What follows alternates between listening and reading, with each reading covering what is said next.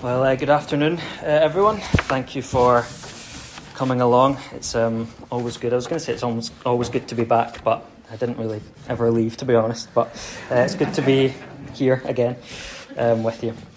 Can we please turn in your Bibles this afternoon to the book of Genesis? The book of Genesis and chapter 11. First book in your Bible, book of Genesis and chapter 11.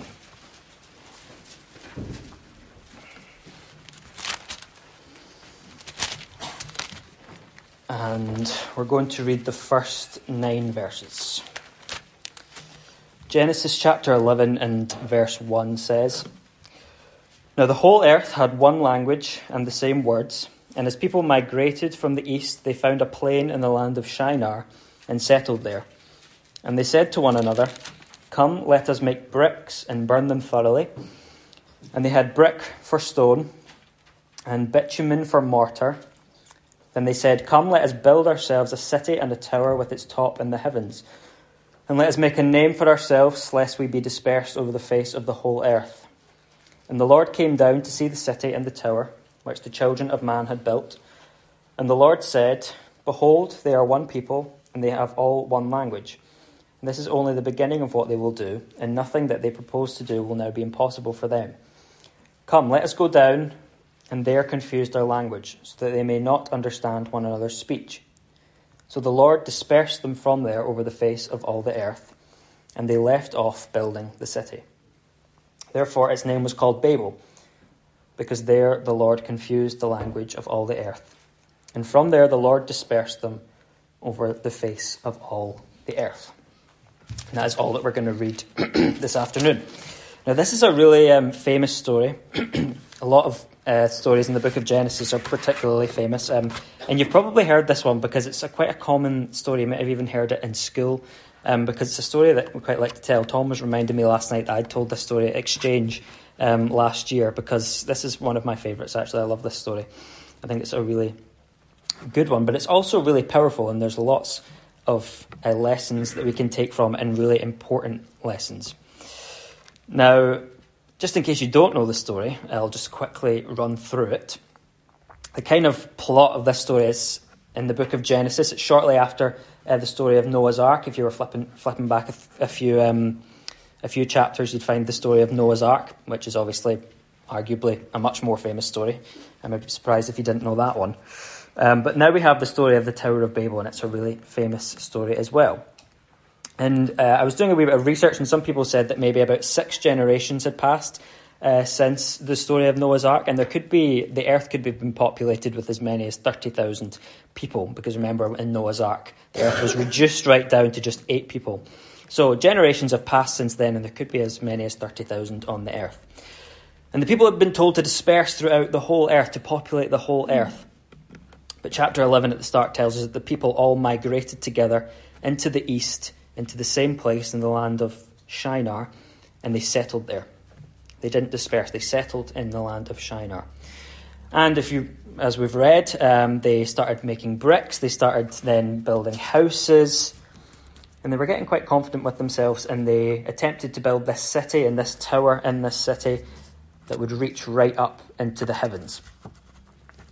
Their pride came in.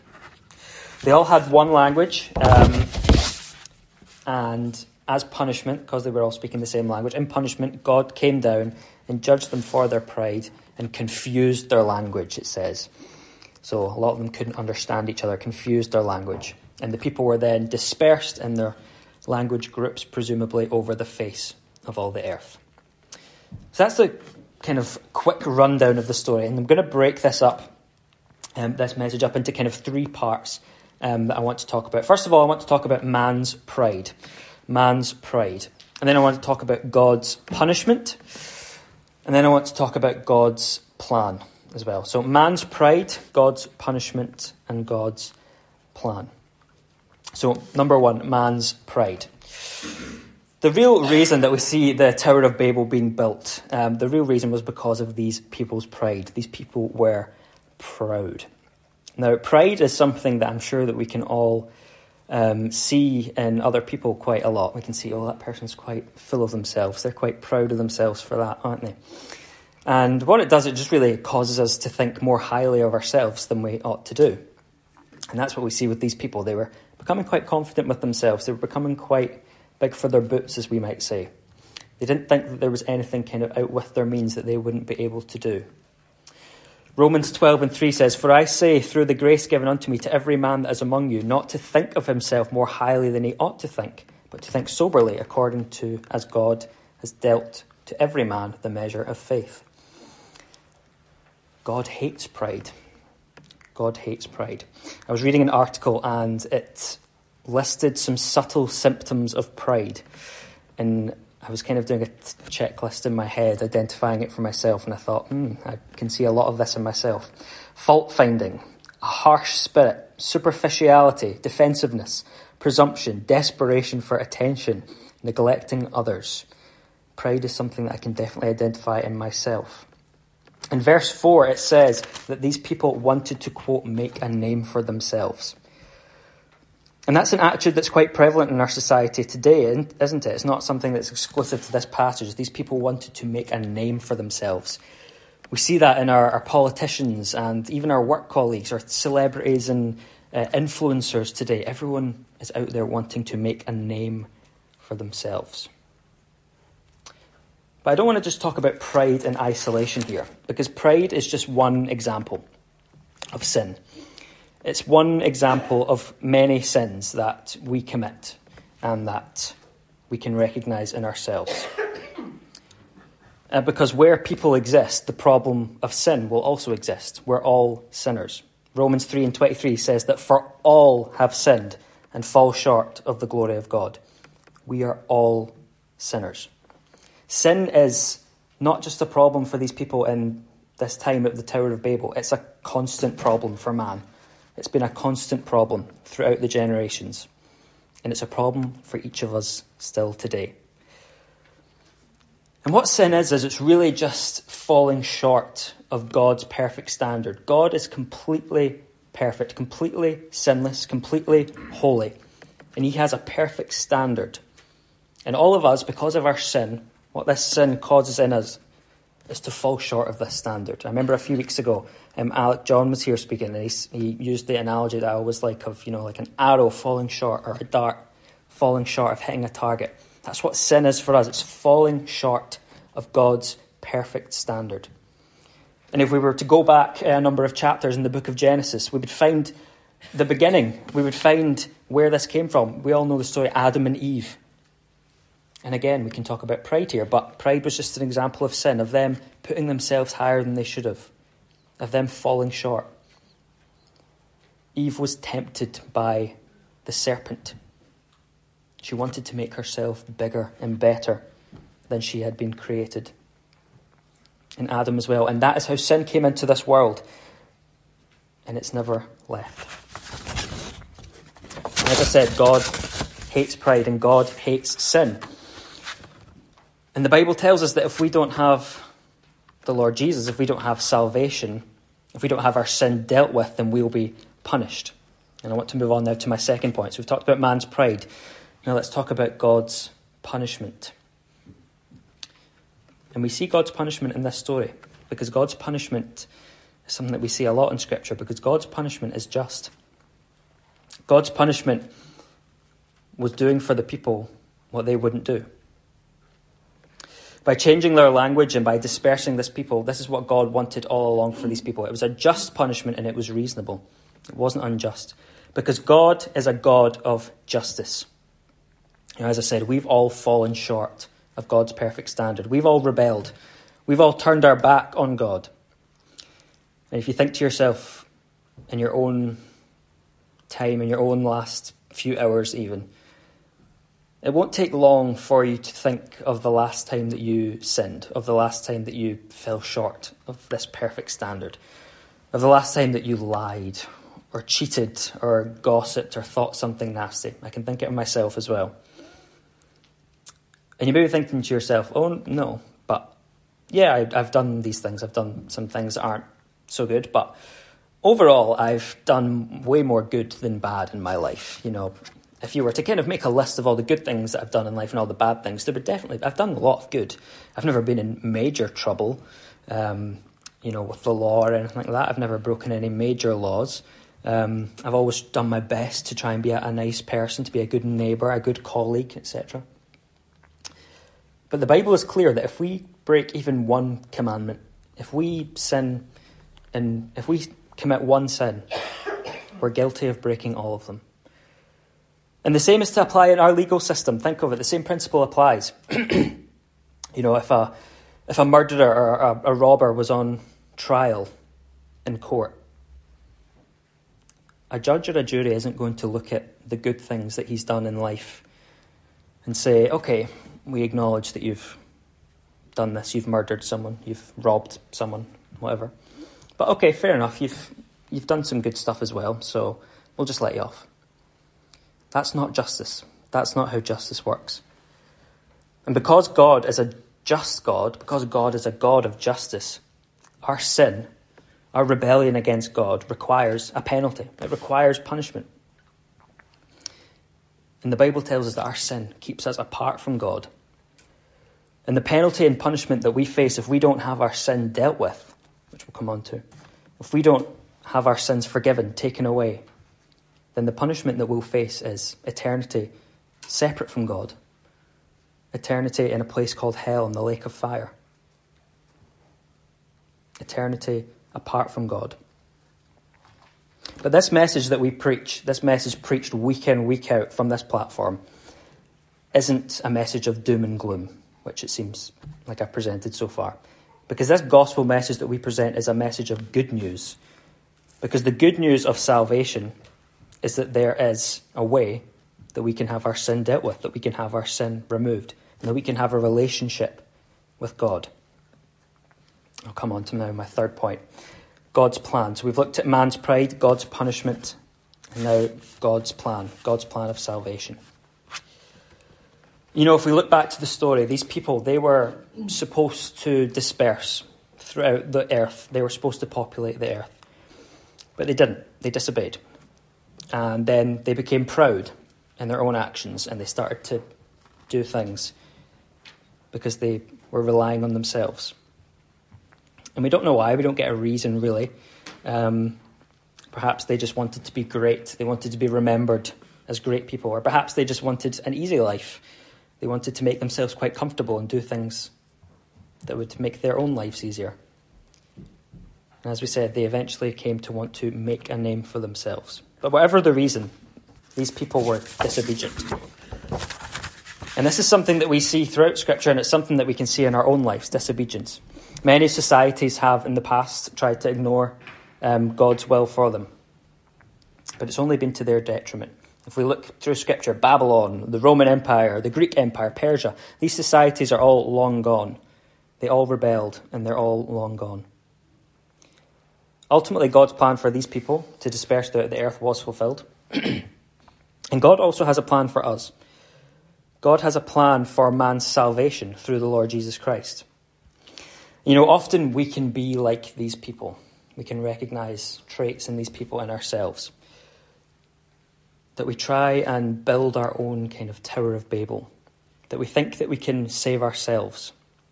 And that's what the world teaches us, of course. That's what the world sees in us, or wants to see in us. In order to get this better life, in order to improve your own life, make yourself more comfortable, to kind of live your best life, you just have to go out and you have to work hard and you have to earn it. You have to go and do something and be a good person and earn it, and you'll get what you need. But the Bible tells us that there is nothing that we can do to save ourselves. There's nothing that we can do to have our sin taken away. And that's what this message is about. That's what this gospel message is about. It's not a self-help guide on how to become a Christian. It's not saying you have to go and do X, Y, Z, and then you'll be saved, you'll have your sin taken away. That's not what this message is about. This message is about presenting the one true Saviour in the Lord Jesus Christ. Because the Lord Jesus was provided as a substitute for us. We rebelled. We sinned. We turned away from God. We couldn't save ourselves. We can't save ourselves. And so a substitute was provided for us in the Lord Jesus. And if you look through the gospel passages, you'll see that the Lord Jesus went to the cross. He died on the cross at Calvary, and he became our substitute. And he was the only person that could have done this. This wasn't just something that anyone could have done. The Lord Jesus is the only one who could have become our substitute, who could have taken the punishment for our sins on the cross. And the reason for this is because the Lord Jesus is completely sinless. He was completely perfect and completely holy. And on the cross at Calvary, the Lord Jesus endured unspeakable pain. You know, we can read about it in Scripture. Nails pierced through his hands, a crown of thorns placed upon his head, crucified, mocked and degraded, laughed at, spat on. It's quite harrowing to read about. But even more, the whole wrath of God was poured out upon him. And on that cross, he bore the punishment for our sins. 1 Peter 2, verse 24 says, "He himself bore our sins in his body on the tree, that we might die to sin and live to righteousness." The Lord Jesus bore the punishment that we rightly deserve. And because of this sacrifice, because of what he's done, God is righteously able to forgive our sins. You know, that verse 24 that I read, 1 Peter 2, goes on to say, "By his wounds we are healed." By his wounds we are healed. Not by anything we've done. Not by working really hard are we healed. Not by being a really good person are we healed. Not by going to church every week are we healed. Not by being a nice neighbour. Not by being a good colleague are we healed. Obviously all these things are good to do, and we encourage it, of course. We would encourage that, and we want to be like that. But these things are not what heal us. The Bible says, by his wounds we are healed.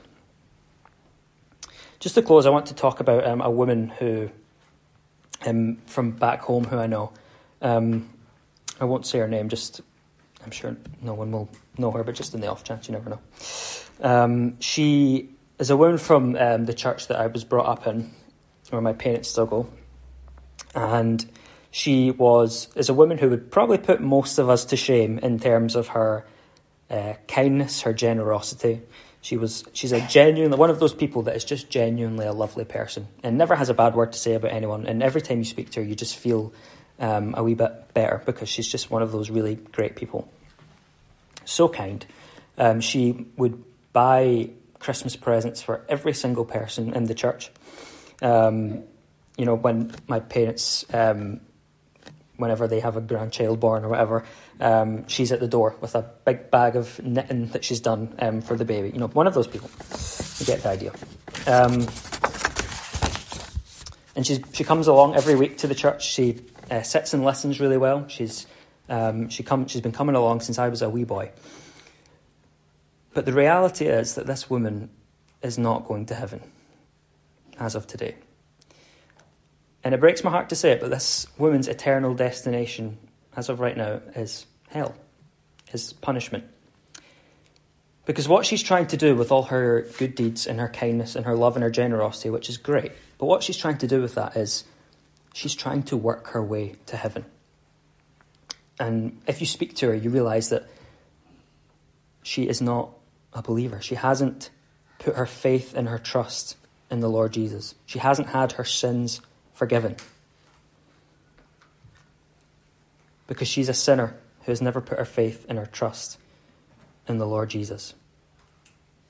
She hasn't taken that step of faith, and recognised that she's a sinner who needs to have her sins forgiven.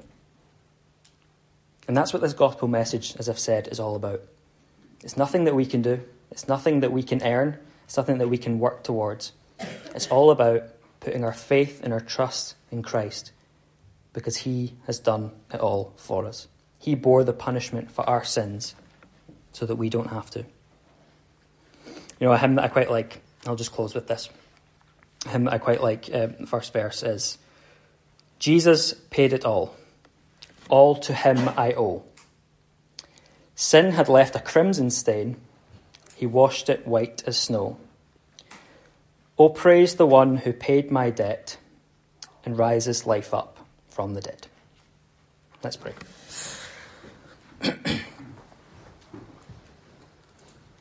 Our God and Father, we give thanks for this time that we've been able to spend together singing praises to you. And our Father, we give thanks for the gospel message. We give thanks for the simplicity of the gospel and that it can be understood by even young children.